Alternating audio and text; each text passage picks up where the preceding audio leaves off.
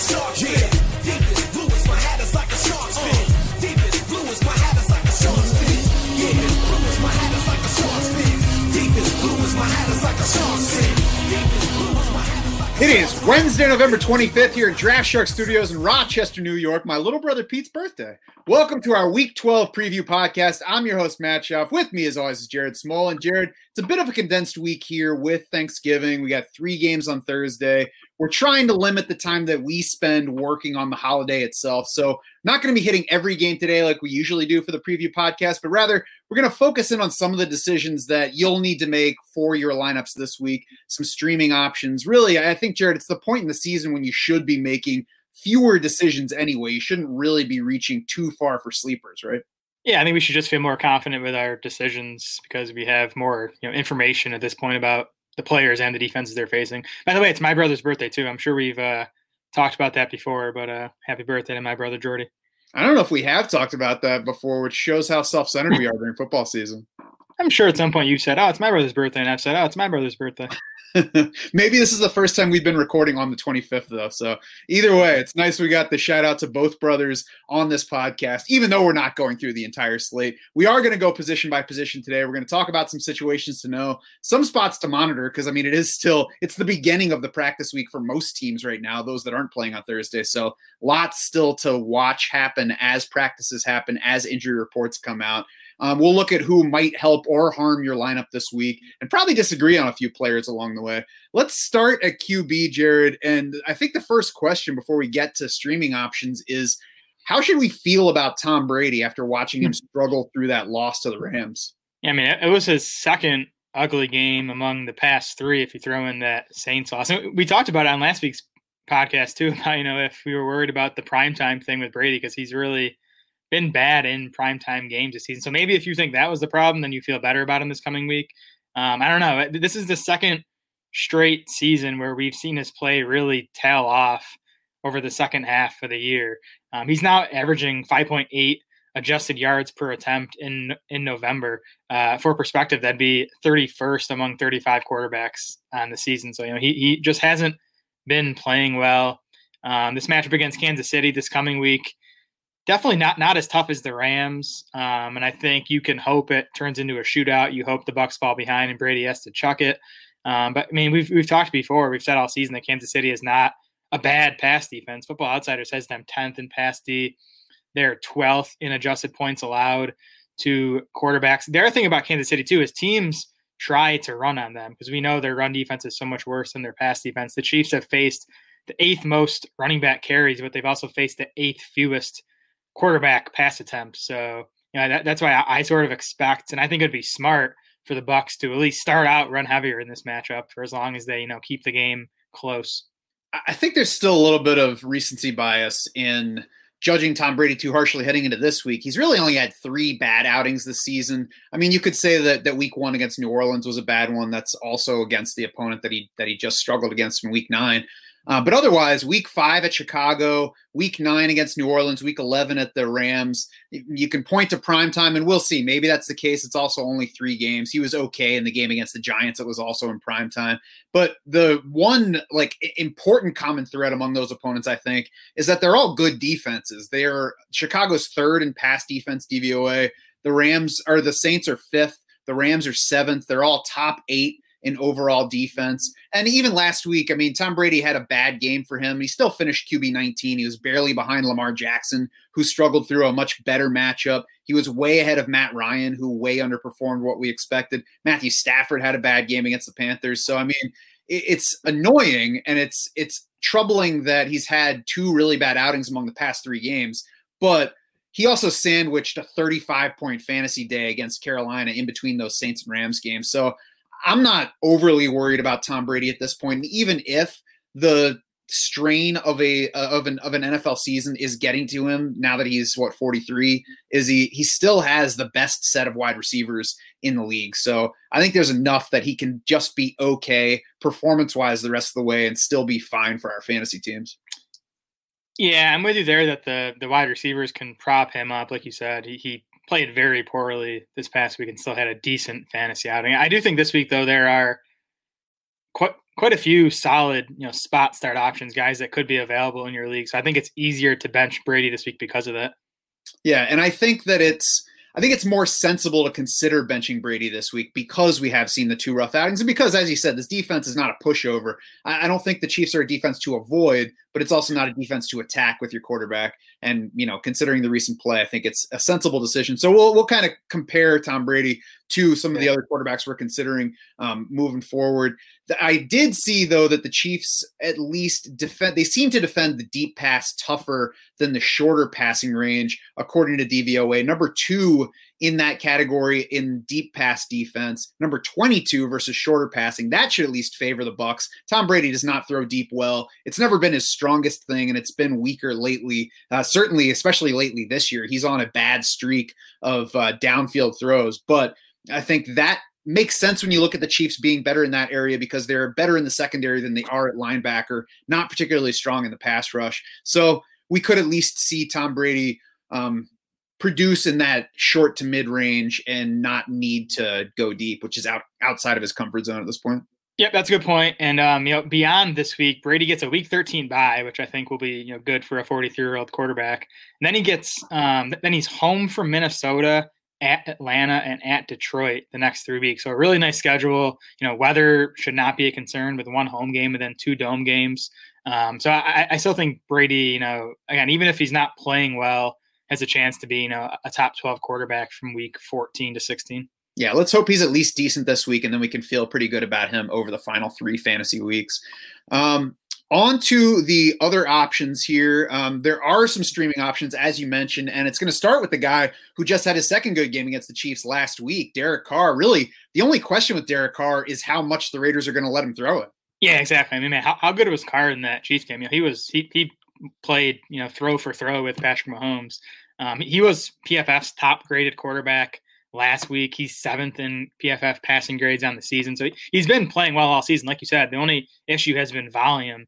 His only 4 games this season with fewer than 22 fantasy points were when he threw it 30 or fewer times. Now, I think Atlanta, one, I think they can score enough to force the Raiders to, keep throwing.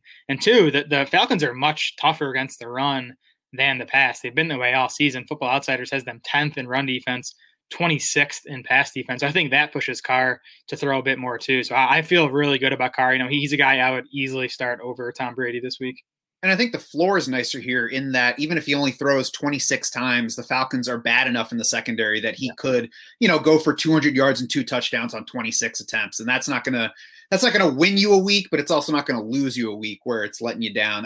I found the same thing. If you look back at Carr's season so far, every time he's attempted at least 31 throws, he has topped 20 fantasy points. Yeah. There were the 30 attempts back in the opener against Carolina where he played a good game there. He just had the 1 touchdown because Josh Jacobs ran it in 3 times. So it's not that 30 to 31 is a magical number. It's that otherwise, before the Chiefs game, he attempted 24, 23, 25 passes. I mean, there's only so much you can do unless you just have an excellent passing day on that kind of passing volume. So I agree. I think we'll see a bit more passing volume here. And again, the floor is higher because of the matchup. So I think it's worth the minimal volume risk. Yeah, and it's always nice to have a quarterback playing indoors this time of year, though. It looks like early on that the weather won't be an issue around the league this week. The next guy, of course, is Week 11 breakout Taysom Hill. Obviously, it's tough to imagine Taysom Hill's starting debut going much better than it did last week, including the longest completion by a Saints quarterback since, 2018, I believe it was? Yeah, and it was like it almost looked like a punt, that long throw to Emmanuel Sanders. So, I mean, things obviously went as well as they could last week. What do you expect for Taysom Hill this week? Yeah, I mean, first of all, I was surprised watching the game. As someone who was heavily invested in Hill in DFS, I was kind of frustrated how Sean Payton was using him. It's almost like they didn't change the game plan. They were using Payton, or they were using Hill like they were using Drew Brees. Just a lot of straight dropbacks. There weren't a whole lot of designed runs. Now, later on there were some more designed runs, especially near the goal line. Hill still ended up with 51 rushing yards and 2 rushing touchdowns. That got him there in fantasy. The other surprise too, though, is how good he looked as a passer. Completed 18 of 23 passes, 233 yards, no touchdowns, but no interceptions either. PFF had him as the 6th best passer on the week based on their grades. So that's encouraging. It was home for Atlanta. Again, about the best spot you can ask for. Tougher task here in Denver. Denver has been a decent pass D this season. But I still think Hill's rushing projection, even if it's maybe not quite as high as at least I thought it was going to be, heading into last week, I still think we can count on him for, 10 or so carries, some goal line opportunities. So I still like Hill as a top 12 quarterback play this week. We were all surprised Friday to find out Taysom Hill was going to start a quarterback for the Saints, but I was kicking myself for letting it be such a big surprise because really Sean Payton's always said that he thought Taysom Hill could be a quarterback, and the contract says that they believe Taysom Hill can play quarterback. So even if we expected Jameis Winston to play, we should have at least been, I think, more open to the possibility that Taysom Hill would start that game. It's hindsight at this point, but I think that's a spot to, I don't know, maybe keep in mind going forward. Yep. I think we probably should also have expected it to be more like it was on offense, because if they did have to completely change everything, then I don't think it would make a whole lot of sense to go to Taysom Hill at quarterback. Now, I think the big difference two key differences this week. One, the next opponent has now seen Taysom Hill play a game at quarterback, which had not been the case for anybody else since he was at BYU many moons ago. The other thing is Denver is much better. Denver's not a scary defense, but it's way better than Atlanta. Number 9 overall in defensive DVOA, 8th against the pass. Atlanta's 21st overall, 26th against the pass. Denver is much stronger on the edges than Atlanta is. It's much stronger in the secondary than Atlanta is. So obviously, Taysom Hill has showed us the upside, and maybe the floor is good if he's going to rush for 50-plus yards a week. I don't know yet if that's going to happen, but if he has that kind of rushing ability and production, then that certainly raises the floor.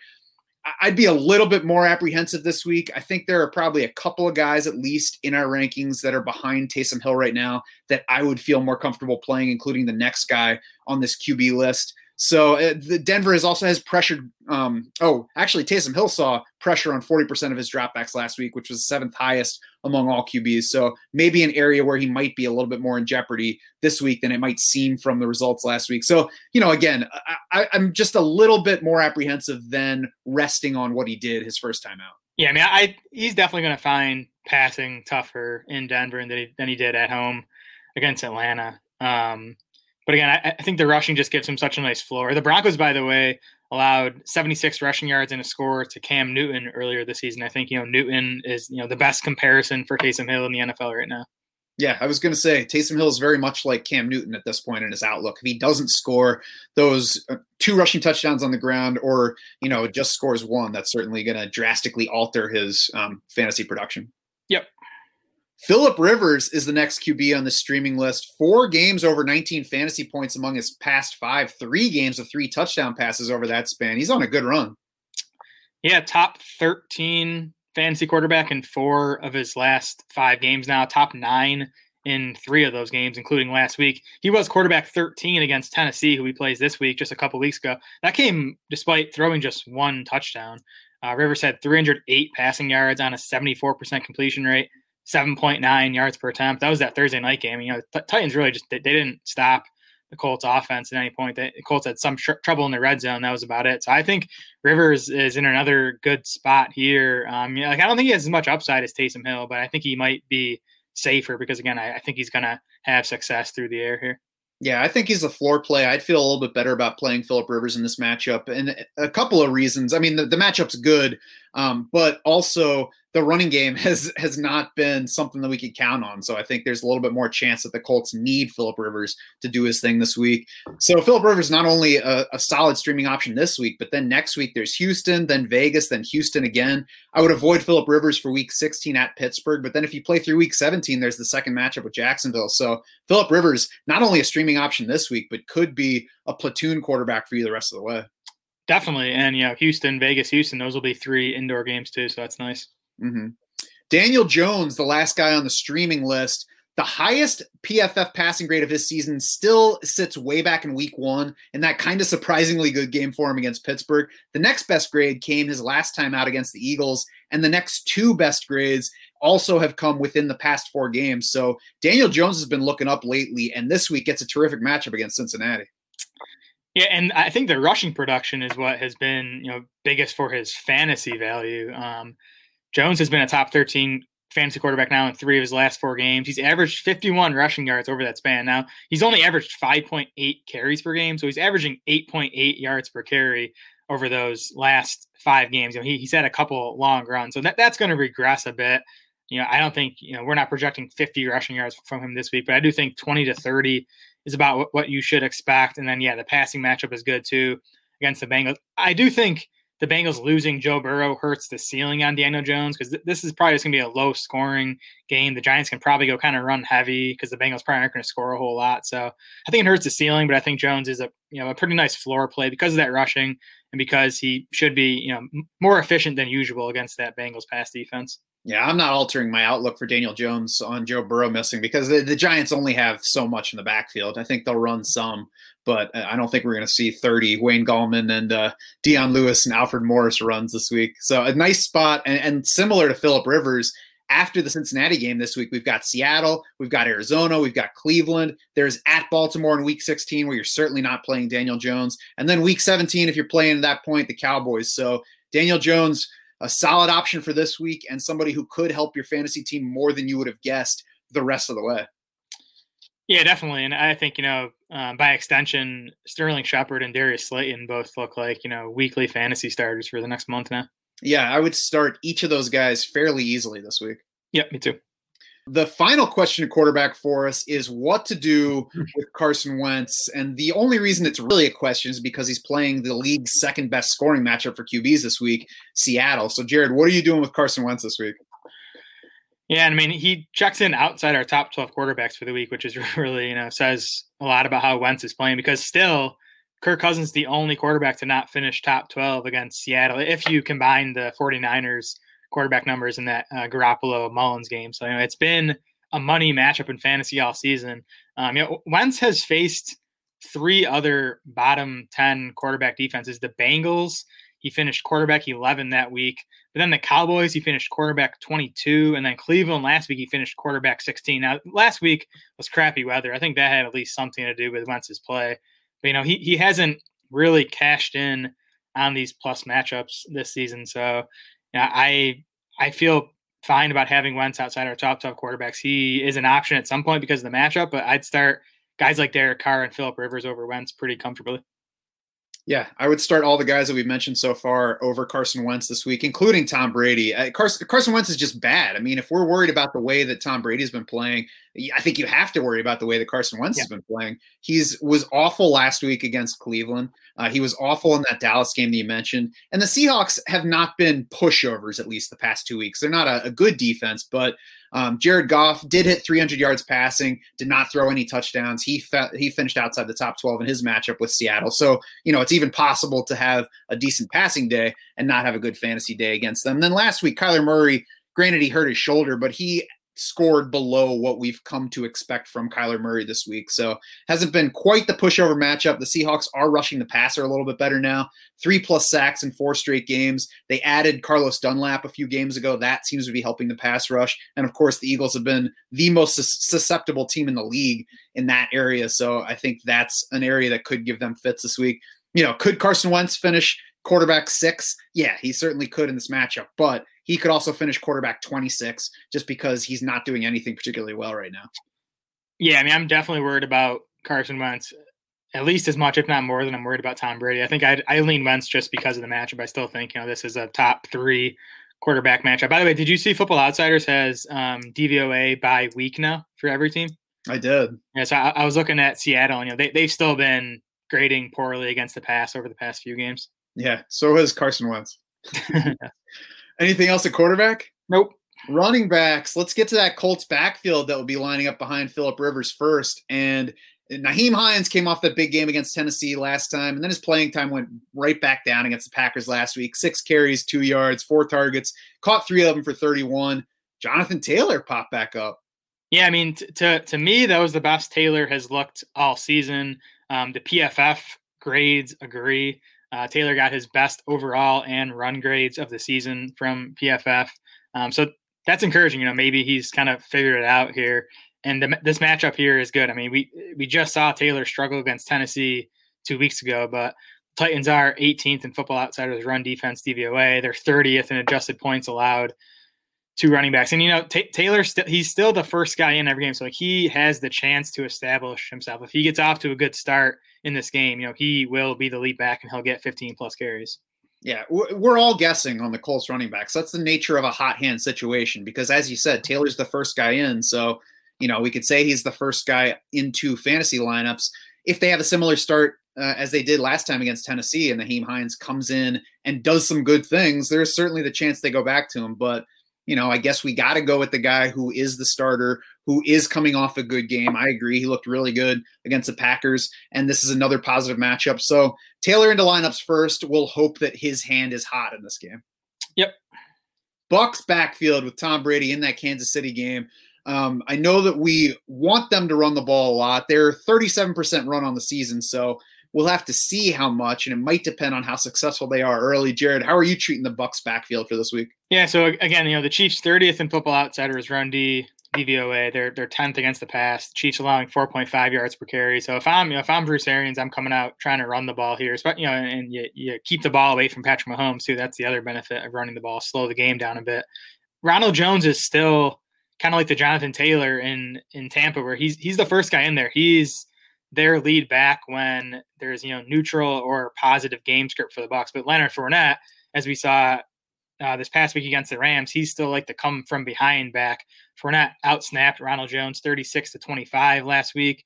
Fournette ran 26 pass routes to just 12 for Ronald Jones. So if you expect the Chiefs to be playing with the lead here, which I would expect, we could talk about the Bucs pass defense, but that's been disappointing lately. So I do think the Chiefs are going to put up plenty of points. So it's tough because I think Jones should have success when he's in there, but I also think there's a chance, he's kind of yanked, especially in the second half for Leonard Fournette.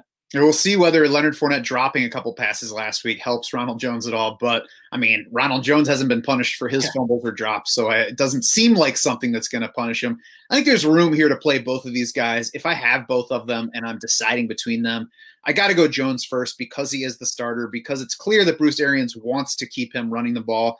And I think there's a decent chance that Ronald Jones rushes at least 14 times in this game. If he gets successful or, they do take a lead, maybe there's upside beyond that. But I would play Ronald Jones first. I would play Fournette second because his role is a little bit more kind of malleable and uncertain. Yeah. But again, I think in this matchup, there's room for both of these guys to get enough touches to be at least usable. Yeah, I'm with you there. It would definitely be Jones for me in non-PPR. And in PPR, it would be, basically a toss-up between the two.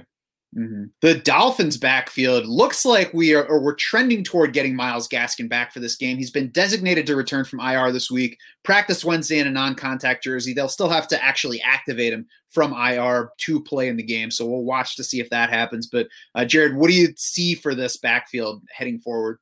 Yeah, honestly, I don't know. I don't have any notes here or anything. It's going to be interesting to see because we've talked about it. It seems like Miami prefers having a clear lead back. It was Myles Gaskin for much of the season before he went down, and then it's been Salvon Ahmed over the past few weeks now. So I'm curious to see. I think it's going to be a shaky situation if Gaskin's back this week, unless we hear from the coaching staff what their plans are. The matchup's obviously good against the Jets, who are 28th in adjusted points allowed to running backs.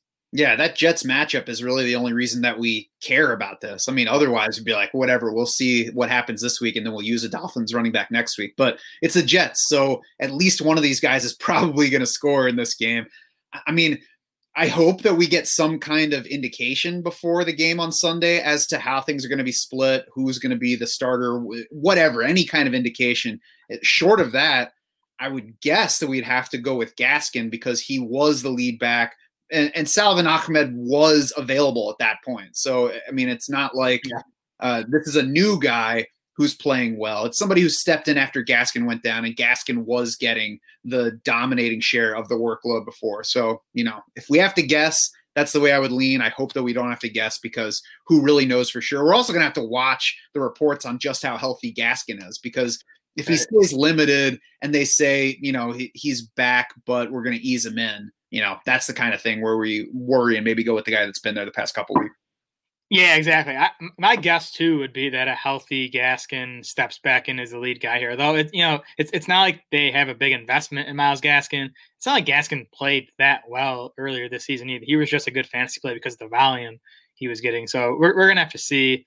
It's not even a guarantee that Gaskin is back this week. He's just eligible to come back. So if he's out, I think Ahmed is someone you can count on as an RB2 because of the volume and because of the matchup. It'd be nice if there was anything pointing to either of these guys. If one of them was making more money, if he was a high draft pick, Right. if he was that productive, anything. But there's absolutely nothing other than one of these guys was getting a lot of work before. The other guy was getting a lot of work while the other one was hurt. Yep, that's right. A sneaky starter at running back before we move on to another position. Jared, who should people be looking to put in their lineups? Yeah, we mentioned Wayne Gallman. He's not going to get 30 carries, but he's averaged 14.7 carries over his last 3 games since Devontae Freeman has been out. Freeman's going to remain out for this game. Gallman scored 4 touchdowns over those 3 games. He only has 5 total targets. That's kind of the knock against him. He's still losing pass catching stuff to Deion Lewis, but the Giants are 5.5-point favorites this week. We won't be able to say that again for the rest of the season, I don't think. They have a 24-point implied total. Bengals 23rd in Football Outsiders run defense DVOA. So it really sets up as a nice spot for Wayne Gallman. I think I'd feel good starting him in season-long leagues, and I think he's probably someone to consider in DFS this week. Yeah, I'd play him over both of those Dolphins running backs that we just talked about. I'd play him over all of those Colts running backs probably. I mean, I guess I would have to think a little bit harder about Wayne Gallman versus Jonathan Taylor, but Wayne Gallman's the safer bet for touches. He's not getting the targets, so I mean, it's definitely more of a non-PPR thing than PPR. But you mentioned touchdowns now in 4 straight games, including that game where Devontae Freeman went down, which was the first meeting against the Eagles. He caught 5 balls in that game, so he can catch the football. They're not giving it to him lately, so we can't really factor that in. But I agree, the matchup's good. 30th in overall defensive DVOA are the Bengals. So and we mentioned that the offense, too, not just Daniel Jones, but the offense in general has gone better in recent weeks. So that certainly helps the running back. I agree with him being a pretty solid start. And again, somebody that I'm playing over the other running backs we've talked about here. Yeah, I agree. Gallman definitely safer than Jonathan Taylor. I don't know. I still might bite on Jonathan Taylor's upside if I'm making that decision. Yeah, one that I would have to ponder a little bit longer before making the decision on Sunday. Right. Over at wide receiver, the first question here is the other side of that Giants game because the Bengals just lost Joe Burrow for the season. We'll see how far into next season they might lose him for. But for now, we have to wonder, are Bengals wide receivers dead? And Jared, are you holding the funeral? Unfortunately, because I have a lot of Tyler Boyd. I have a lot of T. Higgins. I think Boyd is the guy who might survive just as a guy who runs like the higher, completion percentage, shorter type routes. And especially this week too, Boyd gets the slot matchup against Darnay Holmes where, T. Higgins and AJ Green will have to be dealing with James Bradbury. So I'm benching Higgins and definitely Green this week. I think Boyd's still like a wide receiver 3 in PPR, but I don't expect it to be pretty. Yeah, I'm still playing Tyler Boyd. I'm tearful as I put any Bengals receiver in a lineup, but Tyler Boyd more of a wide receiver 3 now than a wide receiver 2 that I think he would be. I'm sitting T. Higgins. I would prefer not to drop T. Higgins in this first game after Joe Burrow goes down. I've seen some questions about whether to do that. There are certainly spots where you can. Like we had one customer who is dropping T. Higgins to get J.K. Dobbins, and I'm fine with that because Dobbins has as much upside really as anybody that you're finding on the waiver wire at this point in the season. But short of that, I mean, I'm not dropping T. Higgins to get Damiere Byrd right now because I'd rather see what happens with T. Higgins with the new quarterback. The wide receivers are probably at least in better shape with Brandon Allen than with Ryan Finley. I mean, the Bengals have indicated that much to us by naming Brandon Allen the starter right away, even though Ryan Finley has been the backup throughout to this point. Brandon Allen started 3 games for Denver last year, so we haven't seen that much of him yet, but Cortland Sutton went 5 for 56 and a touchdown, 5 for 113 in the first 2 starts. Noah Fant went 3 for 115 and a touchdown, 4 for 60. Tim Patrick had a 4-catch, 77-yard game. The third Brandon Allen start was just an awful outing for everybody on the Denver side against Buffalo. Brandon Allen's okay. He's decently mobile. He's got a decent arm. Just an okay matchup against the Giants. So again, certainly not a big help, but maybe at least less of a fall than Ryan Finley would have presented. Yeah, those Sutton numbers with Allen are, I think, what you can cling to if you're a T. Higgins owner. Like maybe just Allen prefers those, big perimeter wide receivers. So yeah, I definitely would not drop T. Higgins, and we'll just see what the offense looks like with Allen and what the target distribution looks like.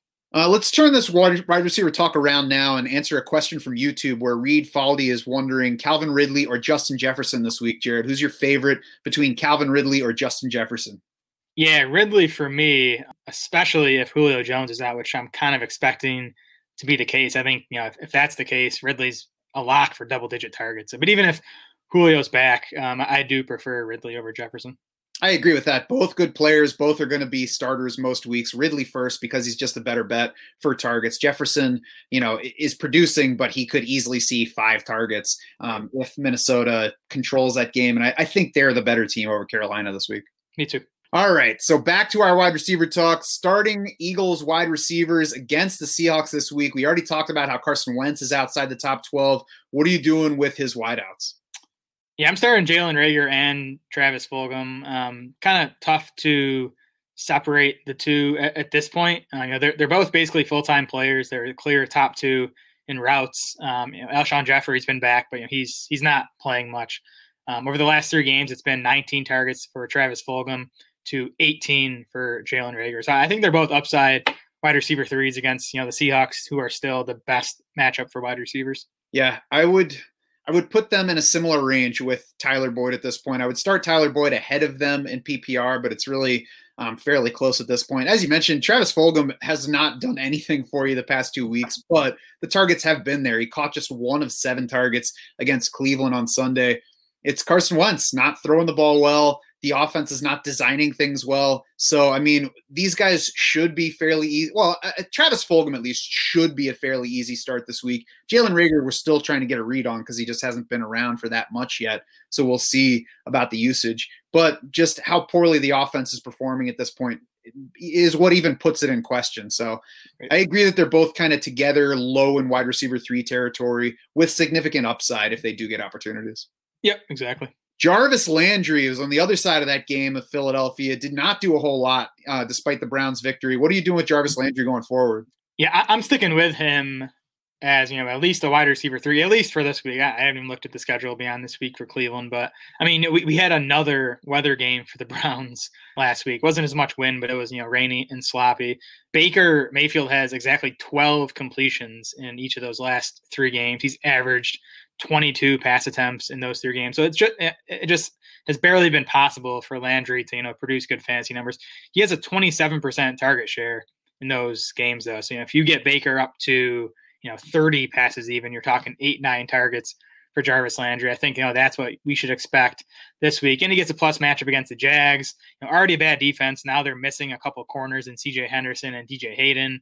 Defensive end Josh Allen is out. Even their defensive coordinator is even out for this game because of COVID issues. So they're going to have a new play caller on defense. So it's a nice spot for the Browns offense. I think Landry's in play, but I would start the Eagles wide receivers over him for upside.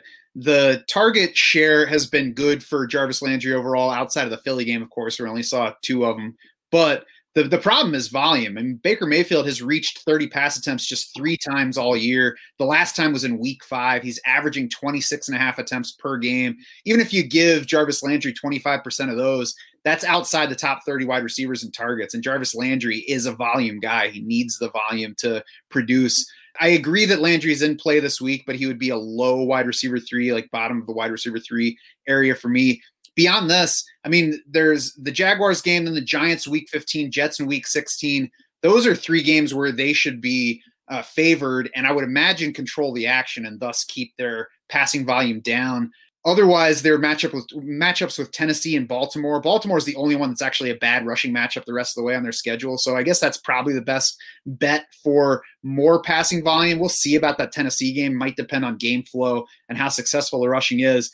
I think Landry is rosterable, and again, I think he's okay for this week, but I would not expect a big turnaround, and he's definitely not a must-hold for me at this point. Yeah, I'm definitely more optimistic than you are, and I just think those last 3 Browns games, you really can't take hardly anything from them just because of the weather. Denzel Mims is the last wide receiver on our list. And Jared, why don't you tell me why he's on our list at all? Yeah, I think Denzel Mims, I don't want to say he's going to have like a weak winning performance down the stretch here, but I think he's going to have a big game or 2 down the stretch. He's getting awesome usage. And yeah, it's the Jets. He's going to be less efficient than average because of that. But like last week, Mims had 6 targets of 20-plus yards last week. He got 3 of them for 71 yards. He also drew a long pass interference penalty. He drew another 5-yard illegal contact penalty. So he played better than the final numbers would suggest. He now has 7-plus targets in 3 of his 4 games. He's 6th among all wide receivers in air yards over those 4 weeks. And I think the biggest thing here, Mims, it's a pretty tough matchup this week against Miami. You know, he's a perimeter wide receiver. Miami has 2 tough perimeter cornerbacks. But after that, Mims gets the Raiders and then the Seahawks. I think he's going to be a wide receiver 3 play with upside those 2 weeks. I can see that. He does only have 8 total deep targets on the season, so I think last week kind of skews the role a little bit. But we know that Joe Flacco does like to throw downfield. We know that Denzel Mims has that skill set. And overall, as you said, 7+ targets in 3 of his 4 games. So you like that usage. I agree with trying not to use Mims against the Dolphins. We kind of hope for a solid game there and the kind of game that tells us we can use him as a wide receiver 3 for those matchups with the Raiders and Seahawks. We'll also see about Sam Darnold, who is practicing on a limited basis this week, and I guess kind of see what Sam Darnold means for Denzel Mims upon his return. Yeah, Mims played 2 games with Darnold earlier this season. He got 7 targets in the first. The other one, he only got 3 targets. That was, the one game so far where he hasn't hit 7 targets. But I mean, I can't sit here and say that, going from Joe Flacco to Sam Darnold is bad news for Denzel Mims. Yeah, right. I mean, if we were talking about that, then maybe we shouldn't be considering Denzel Mims. So right. We'll kind of see what it does. Over to tight end and another Brown, and I agree a little bit more with sticking with this guy, Austin Hooper. 5 targets against Philly, not huge, but it's 22.7% of what Baker Mayfield threw in that game. And 5 targets is a lot more palatable at tight end than it is at wide receiver. Yeah, exactly. It's just the same argument as Jarvis Landry. Like Hooper has 7 total targets in his 2 games back from the appendectomy, which seems crappy at first glance, but that's a 17% target share. Like if he keeps getting 17% of the Browns' targets, he's going to be in the tight end 1 mix. And again, it's a good spot for the Browns offense. The Jags in the bottom half of the league against tight ends. Hooper's routes were down a little bit against Philly, especially, and his pass blocking reps were actually up versus the game against Houston the week before in week 10. But I would guess that swings back the other way this week against Jacksonville. The Jaguars have absolutely no real pass rush threat, and their top pass rusher, Josh Allen, is going to be out for this game and at least several more beyond that. So it's a good matchup for everybody on offense. I think if it's close between a Brown and somebody else, it makes sense to play a Brown in this game because they should be able to do whatever they want. Agreed. Next up at tight end is Jimmy Graham, who has been more reliable for fantasy owners than we probably expected this season, but now there's a reason to worry a little bit about him. Yeah, I feel like we've been pumping up Jimmy Graham most of the season, and it's worked out for most of the season. He's been better than expected, but I would try to bench him this week. So the Bears' last game before the bye, Graham ran a pass route on just 44% of the dropbacks. That was a season low for him. It was fewer than Cole Kmet, Chicago's rookie tight end, who ran a route on 53% of the dropbacks. So we'll see now what happens coming out of the bye week. I wouldn't be surprised if the Bears expanded Kmet's role even further during the bye week. Pretty tough matchup for Graham too. Football Outsiders has Green Bay 12th in tight end coverage, and they're 3rd in adjusted points allowed to tight ends. Yeah, I'll be curious to see what happens with Jimmy Graham this week, because I think there was also a chance that it was just a matchup thing, because Minnesota plays tight ends fairly tough. Maybe they wanted more blocking from Cole Kmet in that game. We'll see. I'll be curious. I'm not saying that I'm assuming it's one way or the other, but I will be curious to see what changes, whether things go back to the way they were for Jimmy Graham, or if that's just the beginning of a trend toward Cole Kmet down the stretch. Certainly either way, I agree with trying not to play Jimmy Graham in this game, because I mean, the upside's just not high enough, especially with the injuries at quarterback for the Bears, that we're going to miss that we're likely to miss out on a big fantasy outing by not playing Jimmy Graham. Yeah, not a guy I'd go out and drop right now, but kind of a wait and see situation where I tried not to use him this week. Yeah, Robert Tonyan, I think, has more upside than Jimmy Graham this week, and he's up next. He's got a solid matchup on the other side of that game against the Bears. Chicago's a good defense overall, but we've mentioned it multiple times on the podcast before. The Bears basically defend every other position tougher than they do tight end, so that could help Tonyan's outlook. He did catch all 5 of his targets last week in a tougher matchup against the Colts, 44 yards and a touchdown. In a week, I decided to pick up Irv Smith and play him over Tonyan, of course. 3+ catches in 3 of his past 4 games, so not terrific volume, but decently involved in an efficient offense. Yeah, and his usage has kind of been back on the rise over the last 2 weeks after it had been trailing off. So he has 9 total targets over his last 2 games, and he's run a pass route on 71 and then 81% of Aaron Rodgers' dropbacks over those 2 games. So, if that type of usage continues, he's kind of back in the tight end 1 mix for us. Yeah, 3 to 5 targets with Aaron Rodgers is better than 6 targets a game for Jimmy Graham with a Bears quarterback. Yes.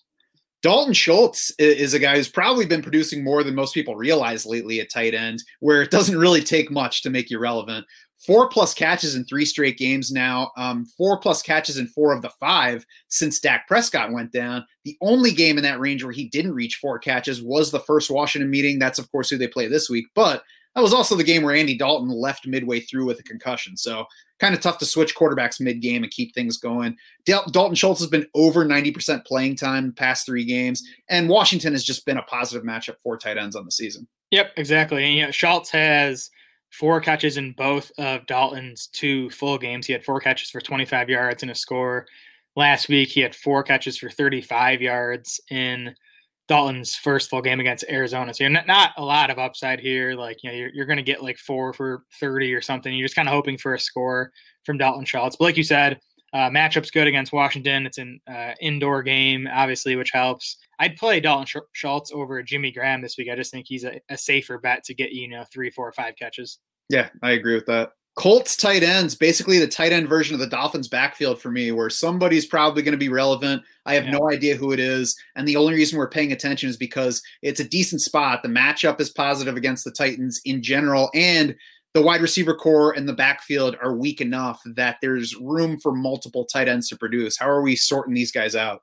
Yeah, really nice matchup. The Titans are 30th in Football Outsiders tight end coverage, and they're 29th in adjusted points allowed to tight ends.